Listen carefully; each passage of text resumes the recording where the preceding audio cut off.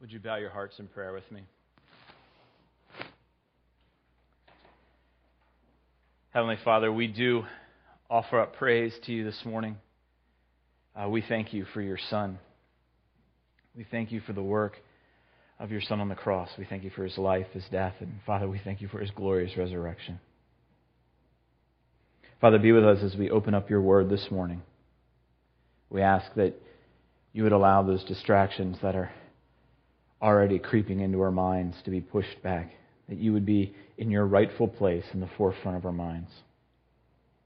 Father, we commit these moments to you. We open up your word looking to be fed as your sheep. We're grateful that we can meet together as a body. We're grateful for this building and this opportunity. Father, continue to speak in us. Father, may our lives look different as we leave this place because of your word. Again, Father, we give you thanks for your Son. And it's his name that we pray these things. Amen.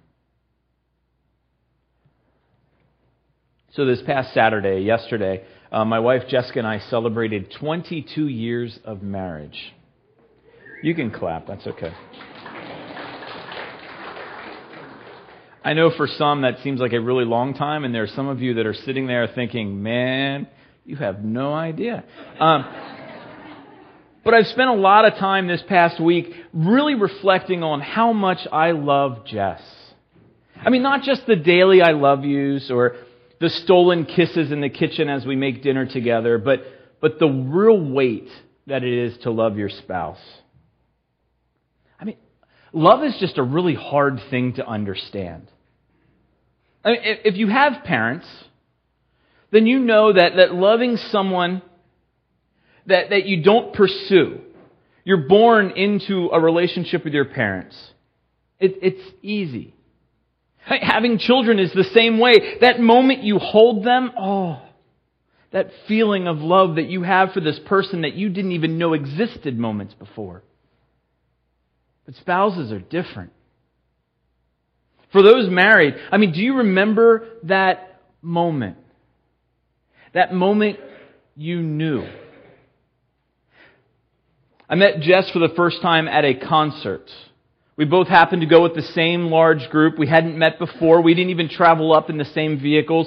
But there was this moment that I looked down the row of people and I saw her. It was that moment I knew.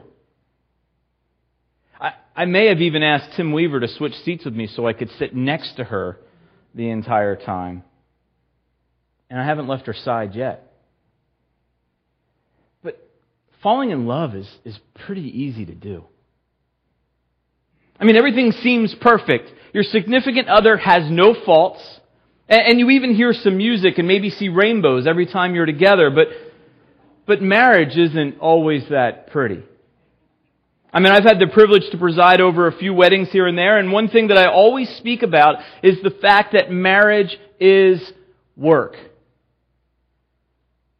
Marriage is at times the hardest thing I've ever had to do. But here I stand, married to my beautiful bride for the past 22 years, and we were told that our marriage would never last. As a pastor, I've had the opportunity to see and to talk to couples who were not so happy. There was a moment where they were so in love,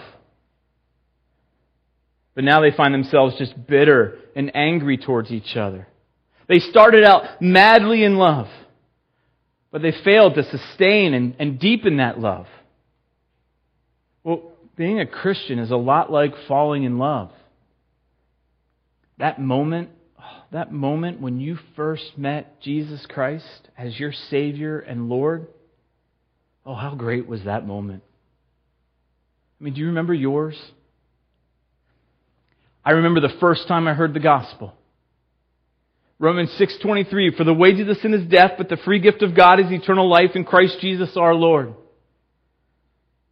But I also remember that moment in the living room of my parents' house, alone, and on my knees, confessing and repenting and declaring Jesus as my Savior. I mean, that very moment, the guilt is gone. You're now at peace with God. You're filled with joy and this hope of everlasting life. It feels wonderful and amazing, and it even feels powerful. But those wonderful feelings, those feelings that you have in those moments are not automatically going to last. Trials and struggles and disappointments, they are going to come. You may suffer health problems. You may pray for something and not feel that God has rightfully answered you. Doubts creep in. You will be hurt by friends and family at some point. Your kids may not turn out as you hoped and prayed. You'll get busy with work and other obligations that slide into your daily life. So the question is, how do you sustain? How do you continue on this long haul, this life with Christ? I mean, the truth is, some don't. Some do grow bitter and angry. Some do fall prey to false teachers selling them health and success if you only believe enough. Some will just fall prey to social causes or political agendas, fake community. And some are just going to fall prey to being relevant. And then there's some who just settle into routine Christianity. And like a routine marriage, where you go through the motions and you live like roommates, but the enjoyment, the love, the excitement, it's just not there. And soon enough, other things become more important. Other things just begin to become easier. And we know that we love things that come easy, that we don't have to work for. The section that we're going to look at this morning, this section in Colossians chapter 2, verses 6 through 7, this speaks into this morning. This speaks on this very issue this morning. If you have your Bibles with you this morning, you can open up to the book of Colossians. And we're going to look at chapter 2, verses 6 through 7.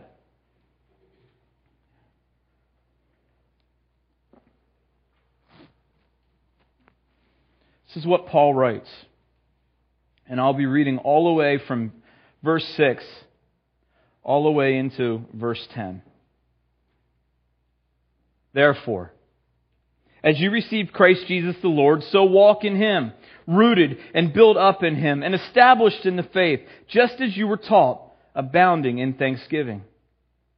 See to it that no one takes you captive by philosophy and empty deceit, according to human tradition, according to the elemental spirits of the world, and not according to Christ. For in Him the whole fullness of deity dwells bodily, and you have been filled in Him who is the head of all rule and authority. These verses 6 through all the way through 10, If you were to open up the book of Colossians and you were to pick out what it is, what should you read, what should you look at, these are the verses. The book hinges on these verses. It changes a little bit of direction in these verses, but these are the verses of Colossians. And if we're going to give a brief overview, we're going to look at chapter 2 this week, chapter 3 next week, and chapter 4 the week after that. We can't go past these verses here. This is where we have to start. I mean, Paul begins this section of this letter with a reminder. He highlights what has already happened. They've received Christ Jesus the Lord. And because of the receiving of Christ, it gives the basis. It lays the foundation. It begins to lay where he can begin to give them a challenge, a command to walk in Christ. They had received Christ in the past and should now walk in Him in the present. Now we need to be careful as we read the word received, though. We're quick to interpret it. We're quick to look at it as accepting Jesus into your heart. Right? I received Christ. And although to receive something is to accept it, to take it, to hold on to it, this is not particularly what the word means here. When Paul speaks about that they have received Christ, he's speaking in terms of accepting the instruction given to them by a teacher, Now, flip over a page to Colossians 1. And we're going to look at verses 4 through 8.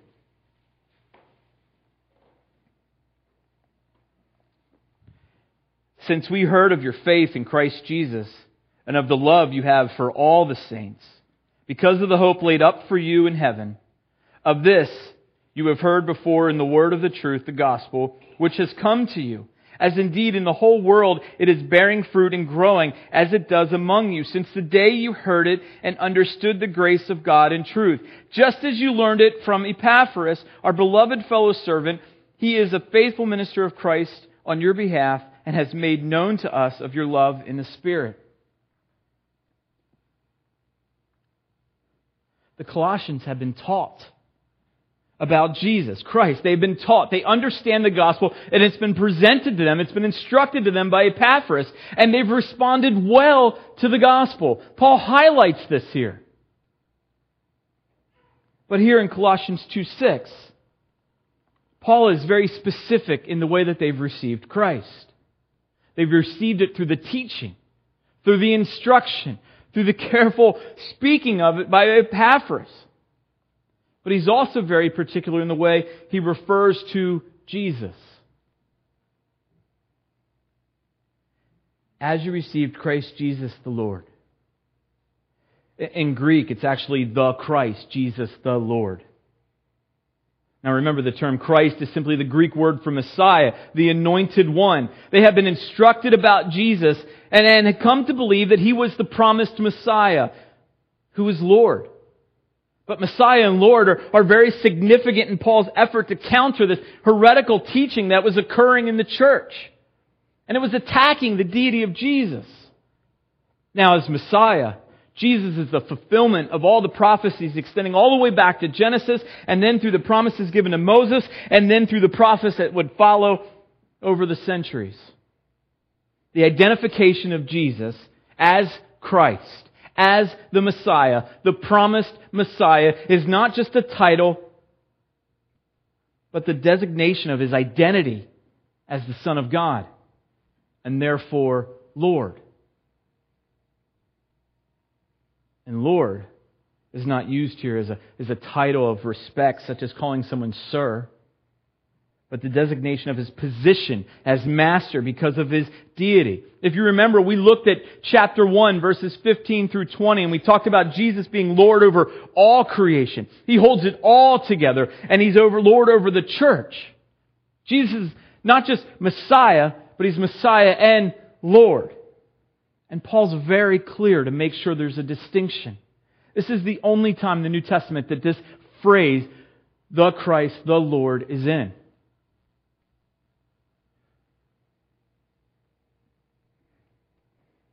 Paul is destroying all arguments at this point of the false teachers in trying to make Jesus something other than or less than God Himself. Now, the command that Paul gives at the end of this verse is to walk in Him, to walk in Christ. Now that is only possible because of the very fact that they have received Him. And the identity of whom they received is just as important as receiving Him. So the question is, what about receiving Christ? And as I've already stated and we already talked about, receiving is accepting something, taking delivery of something, holding on to something that's been given to you. In the case of Jesus, it encompasses the idea of believing the one who claims to be and accepting what He's done on our behalf, including adoption into God's family. John chapter 1 verses 12 through 13 says, "But to all who did receive Him, who believed in His name, He gave the right to become children of God, who were born not of blood, nor of the will of man, nor of the flesh, but of God." Receiving Him and believing Him are together. They're linked in that passage. They go together. You also have to trust His promises. To say you believe that Jesus is the one who He claims to be, and to not trust His promises, is contrary to the thing that you're proclaiming, that you're professing, that you're saying you believe. Either Jesus can redeem man and forgive sins, or He can't. Either He's able to reconcile man to God, or He can't. Either He can keep the promise and bring us to heaven to be with Him forever, or He can't. We're either saved by God's grace through faith in Him, or we're not. Attempts to secure our own salvation apart from or in addition to what He's already done for us, what He's already promised, is self-righteousness, and is an insult to Him. Our righteousness, our righteous deeds are as filthy rags before a holy God. Paul explains our salvation this way in Titus chapter 3, verses 5 through 7. He saved us, not because of works done by us in righteousness, but according to His own mercy, by the washing of regeneration and renewal of the Holy Spirit, whom He poured out on us richly through Jesus Christ our Savior, so that being justified by His grace, we might become heirs according to the hope of eternal life. Brothers and sisters, are you able to say that you have received Christ Jesus the Lord? Paul talks about walking in Him. So because the Colossians have received Christ, they were to walk in Him. Paul often uses the idea of walking as this metaphor of the way a person should be living. In fact, if you're using the NIV, your translation doesn't say walk, it says live. Now, walking is not glamorous. Actually, the Olympics are coming up in a month or here, and the Olympic trials have been on TV, and if you've watched any Olympic trials, you've seen track and field, you've seen gymnastics, you've seen swimming. But all the track and field events, I don't know if you've ever seen power walking. That's because it's not exciting. Even in track and field, sprinting gets all the. I mean, sprinting's exciting. It's quick. It's strong. It's boom, and they're gone, and it's over, and yay, right? No offense to distant runners, but they actually have to have someone keeping track of their laps and ring a bell for that because they're so bored they forget how many times they've gone around. But walking's not glamorous. We would love to read here that we're to run in Him or jump or fly in Him. They would be great, but it's walk. But a steady stride will accomplish your goal. When backpacking with a large group, we try to keep everyone together as you're going up, especially up a long climb. And to help the miles move along easier, to encourage each other, we do 20 steps. You walk 20 steps, and then you step off of the side of the trail, and you allow the other hikers to advance, and then you fill into the back of the line. 1 step at a time, 20 steps at a time, a quarter mile at a time, and soon enough you've reached your destination. So whether you walk or live, or whichever phrase you want to use, this is encompassing not only the actions you take, but your attitude and motivation as well. It's kind of like this double whammy. Paul uses this metaphor to both correct wrong practices that instruct in godlessness, as well as contrast righteousness and wickedness. He's kind of coming at it twofold here. I mean, Paul uses this metaphor throughout his writings. I mean, Ephesians 5:15, he warns, "Therefore be careful how you walk, not as unwise men, but as wise." Because you have received Christ, we are to live in a manner that reflects the reality that Jesus is our Lord. Our actions, our attitudes, our motivations should be guided by the Spirit of God who indwells in us, so that people should be able to see Jesus living through us. Walking in Christ is this practical expression of being crucified with Christ and no longer living for yourself, but Christ living through you. And it's not something that occurs instantly as much as we would love it to. But it's something that begins at a point in time and improves the longer we go at it. Step after step. Walking in Christ is the result of being transformed by the renewing of our minds, so that we are living in holy sacrifices acceptable to God. Walking in Christ is the logical, and let's face it, the right result of believing in Jesus as the Messiah and receiving Him as the Lord and Savior. If you believe this, then this is the next step. I mean, walking in Christ. It's a lot, again, like being married.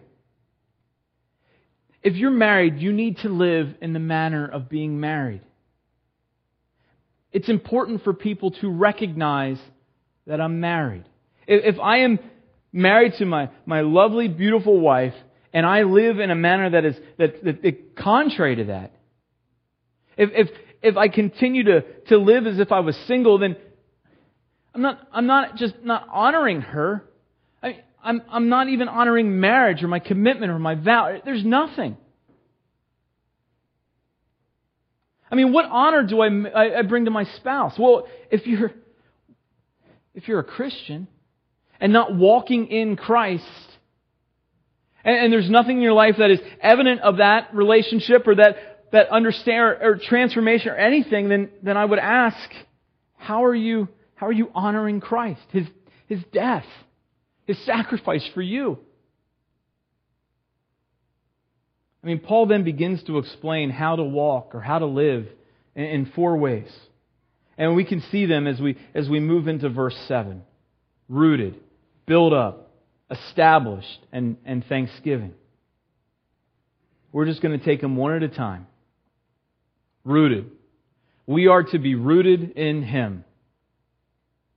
That's simple enough. Think for a moment about the parable of the sower in Matthew chapter 13. If you recall the parable, the sower spreads his seed, which fell on 4 types of soil with very different results. Jesus explained the parable to the disciples, telling them that the seed was the proclamation, the preaching of God's kingdom. And the first soil was beside the road. And it's about those who hear but just do not understand. And the evil one quickly snatches up the understanding, and the birds will eat the exposed seed. Now the second soil is the rocky places. And this person is the one that hears and responds quickly, but there's just no depth in their belief. And soon the affliction and persecution arise, and this person falls away. It's like a plant with shallow roots that's just withered by the sun. The third soil is filled with thorns. And this is a person who hears and begins to sprout, but the worries of the world and the deceitfulness of the riches it gives just chokes it out, and it bears no fruit. It's like a plant that's choked out by the weeds around it. And then the fourth soil is the good ground that allows the plant to sink its roots deep into the ground. This is a person that hears and understands, which then results in growth and fruit. This person has been firmly rooted in faith, and it's that they still find refreshment deep into the soil, even though the sun is hot, even though affliction and persecution come, just as Jesus said it would, but rejoices in knowing that his reward in heaven is great. This is a person who has learned to deal with the weeds of life that try to choke out any life that we show. And it actually begin to overgrow them and outgrow them and overshadow them and bring forth fruit. He's learned to take his worries and fear to God in prayer. Begins to gain peace with God, which passes all understanding. Those who walk in Christ have been firmly rooted. The Colossian church as a whole had already demonstrated that this good response to the gospel. They understood the gospel. We read that in chapter 1, and they had been rooted in Christ.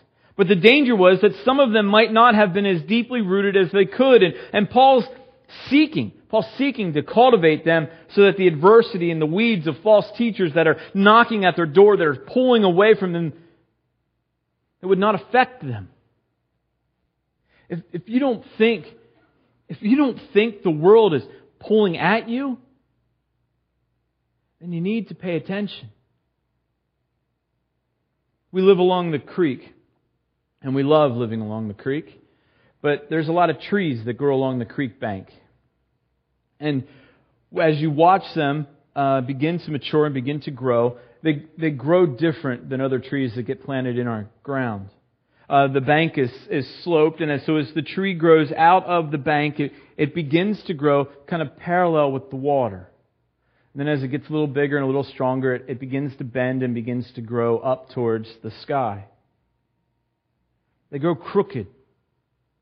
Well, it doesn't take long as the tree begins to grow, as the tree begins to mature, that the roots are unable to bear the weight of the tree, and they always fall into the creek. But the trees that we plant, the trees that we make sure that are in good soil, they're in a place that aids to their growth. We even sometimes stake next to them to support them as they grow. They grow deep and big and fast.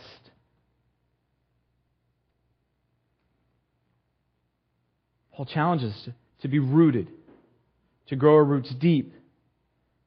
And he moves into, and to be built up. Being built up and being rooted. Well, build up is indicating that it's something occurring between, it's happening. If you're built up, it's something that's happening in the present tense. There's no doubt. There's no doubt that as you begin to be rooted in Christ, you begin to be built up in Christ. Though we will continue to be built. It's an ongoing process. It's one that never ceases. It will be happening years to follow. But Paul writes in Philippians chapter 1:6, and I'm sure of this, that he who began a good work in you will bring it to completion at the day of Jesus Christ. It's started. It's going to continue to go. You're going to continue to be built. And recognize we're not being built up alone. And we see in other passages throughout Scripture that we're being built up with a body of believers. Ephesians chapter 4, verses 1 through 16 is a great example of this. Paul explains that God gives spiritual gifts to His followers for the purpose of them doing the work of ministry, resulting in the whole body growing, maturing, and being built up in love. You're not alone. The Apostle Peter expresses the same idea in 1 Peter chapter 2, verses 4 through 5. As you come to Him, a living stone rejected by men, but in the sight of God chosen and precious, you yourselves, like living stones, are being built up as a spiritual house, to be a holy priesthood, to offer spiritual sacrifices acceptable to God through Jesus Christ. God is actively building. God actively builds up a local church body through the people He is called to Himself.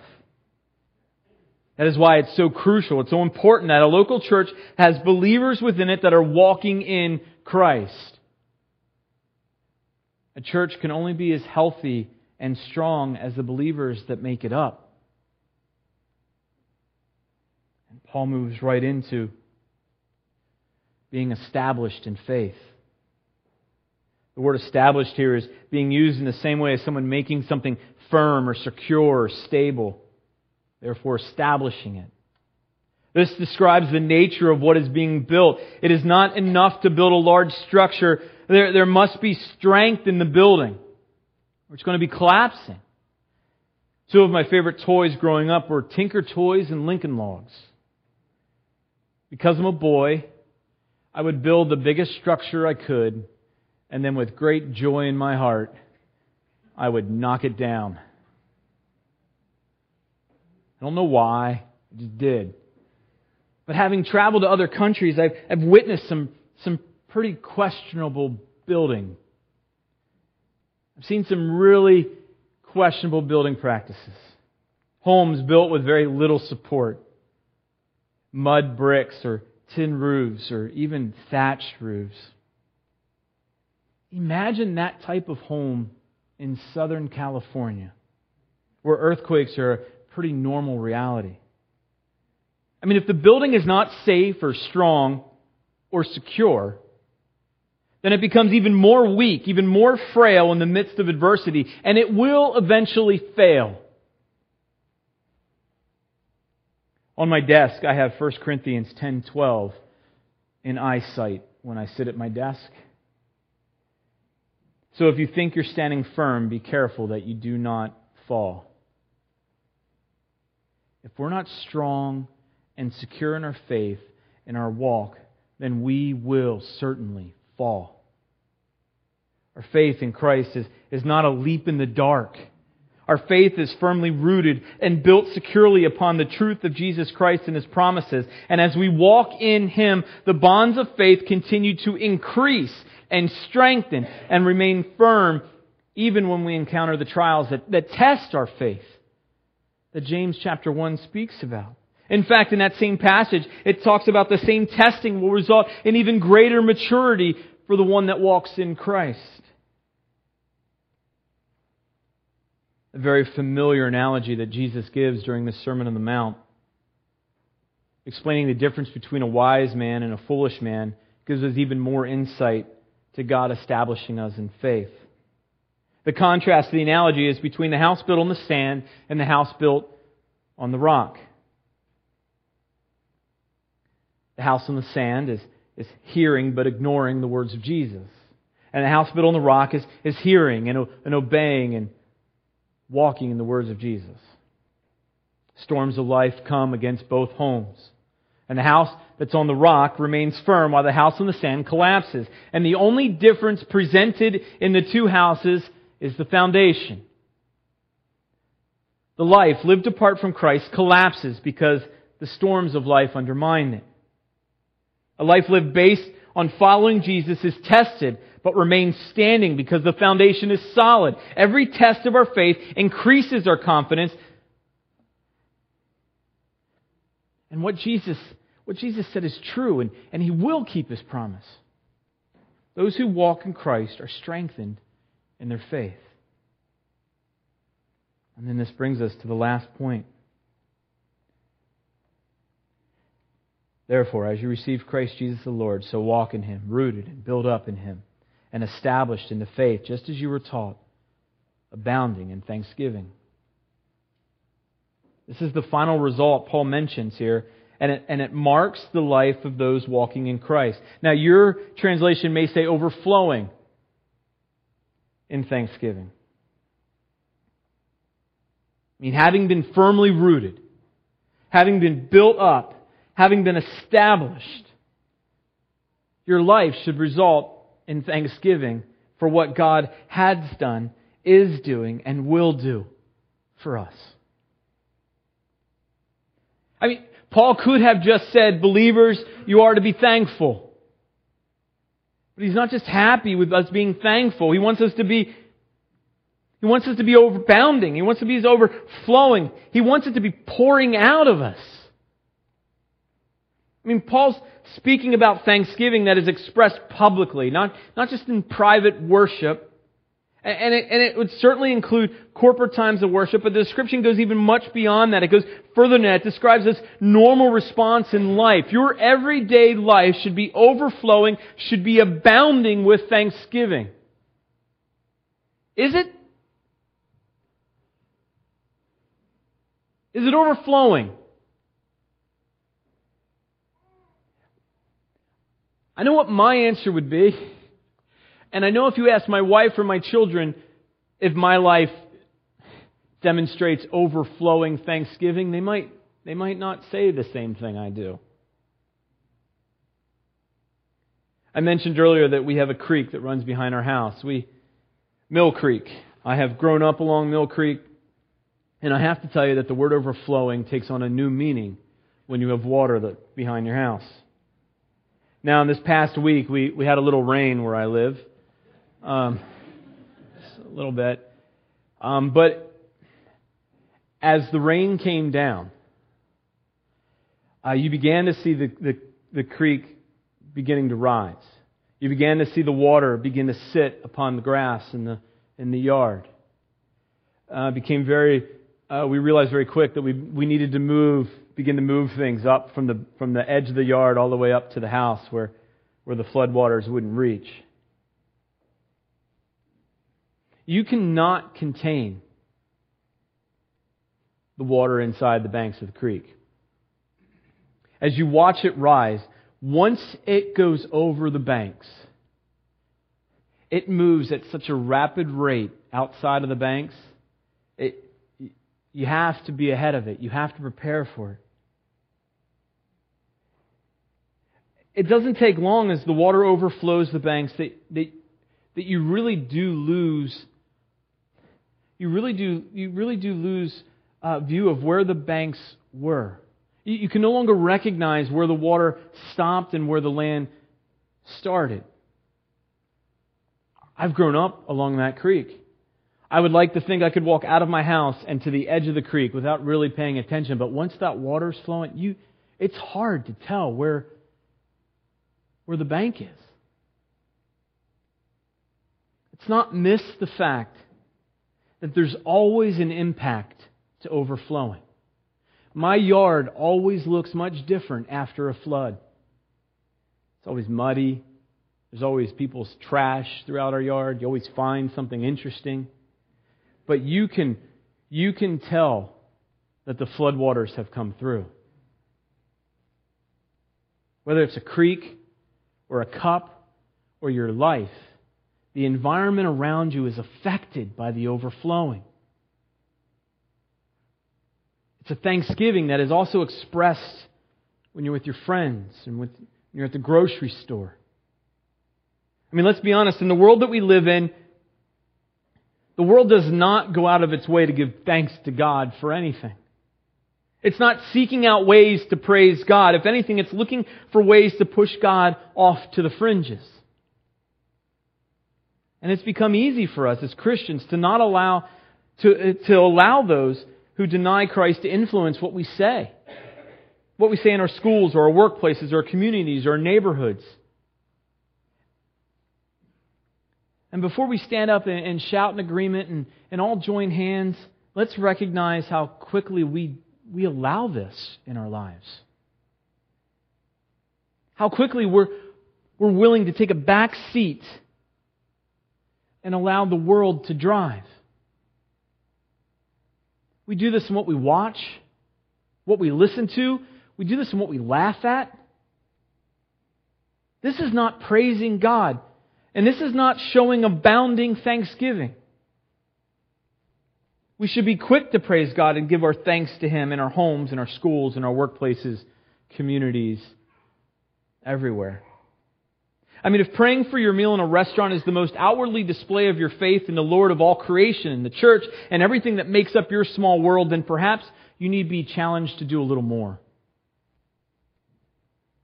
Paul is also speaking of a thanksgiving that occurs in all circumstances. I mean, when Paul writes this letter, he's in jail. Suffering in jail. But he finds a lot of reasons to rejoice and give thanks, and even made the major theme of the letter to the Philippian church that he writes at the same time. He instructs on how to overcome anxiety through prayer, which includes thanksgiving as a crucial aspect of our prayers. Our prayers and supplications are to be made with thanksgiving and in a matter of our requests finally brought to God. Philippians 4:6. The result of those who walk in Christ will be one of thanksgiving. You cannot have one without the other.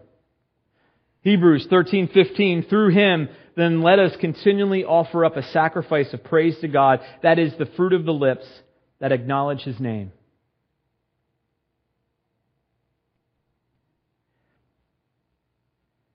We're to give thanks in everything.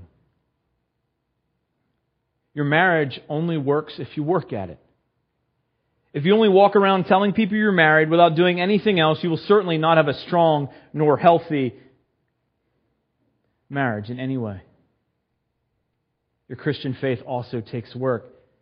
You can walk around telling people you're a Christian, but if that is all you're doing, is just telling them that you're a Christian, then you're not going to be strong or healthy in your faith.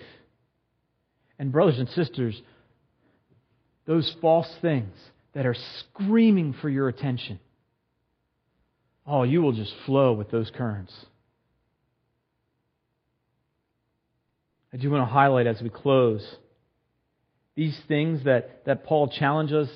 He challenges us to strive for: rooted up, built up, established. They're all things that go unseen. You never see the deep roots that hold up a massive tree. You don't see the deep foundation that holds up a large building. You don't even see the support of the structure. The only thing we see is the tree, the outside of the building. These are the very things that make it possible for the tree or the building to stand strong.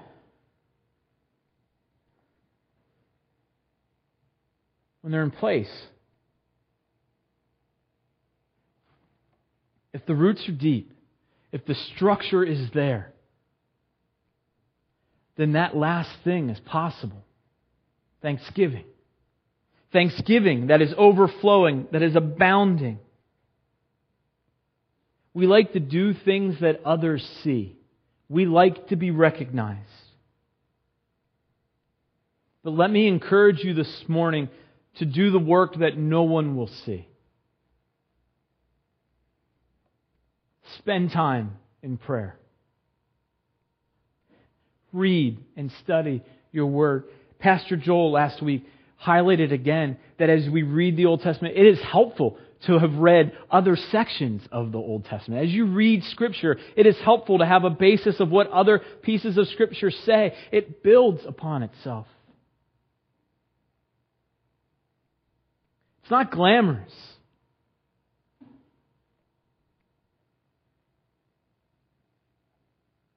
But your roots will grow deep. You will be built and become established. And all of this will be in the knowledge of the one, of the Messiah, and of the Lord that we call Jesus Christ, our Lord and Savior. Would you pray with me, please?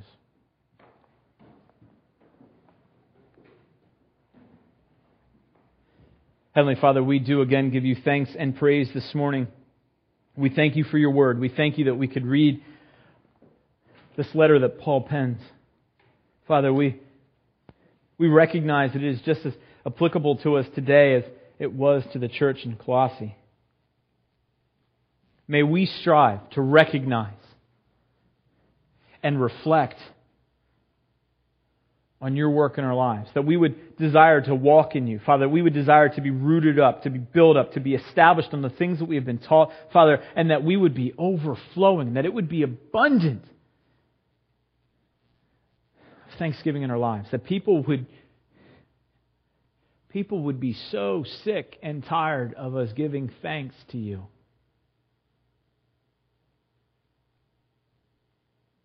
Father, convict us when we claim that we believe in Jesus Christ as our Lord and live contrary to those statements. But Father, we thank you for the grace and the mercy that you continually show on us, that we know that through you we find forgiveness, that we can continually to pursue deep roots, continually pursue to be built up, continually pursue to be established. Father, remind us through your word, through each other, to continually to offer up thanksgiving in the things that we do. Father, we do give you thanks and praise this morning. We recognize that your Son is the Messiah and is the Lord. And we pray these things in His name. Amen.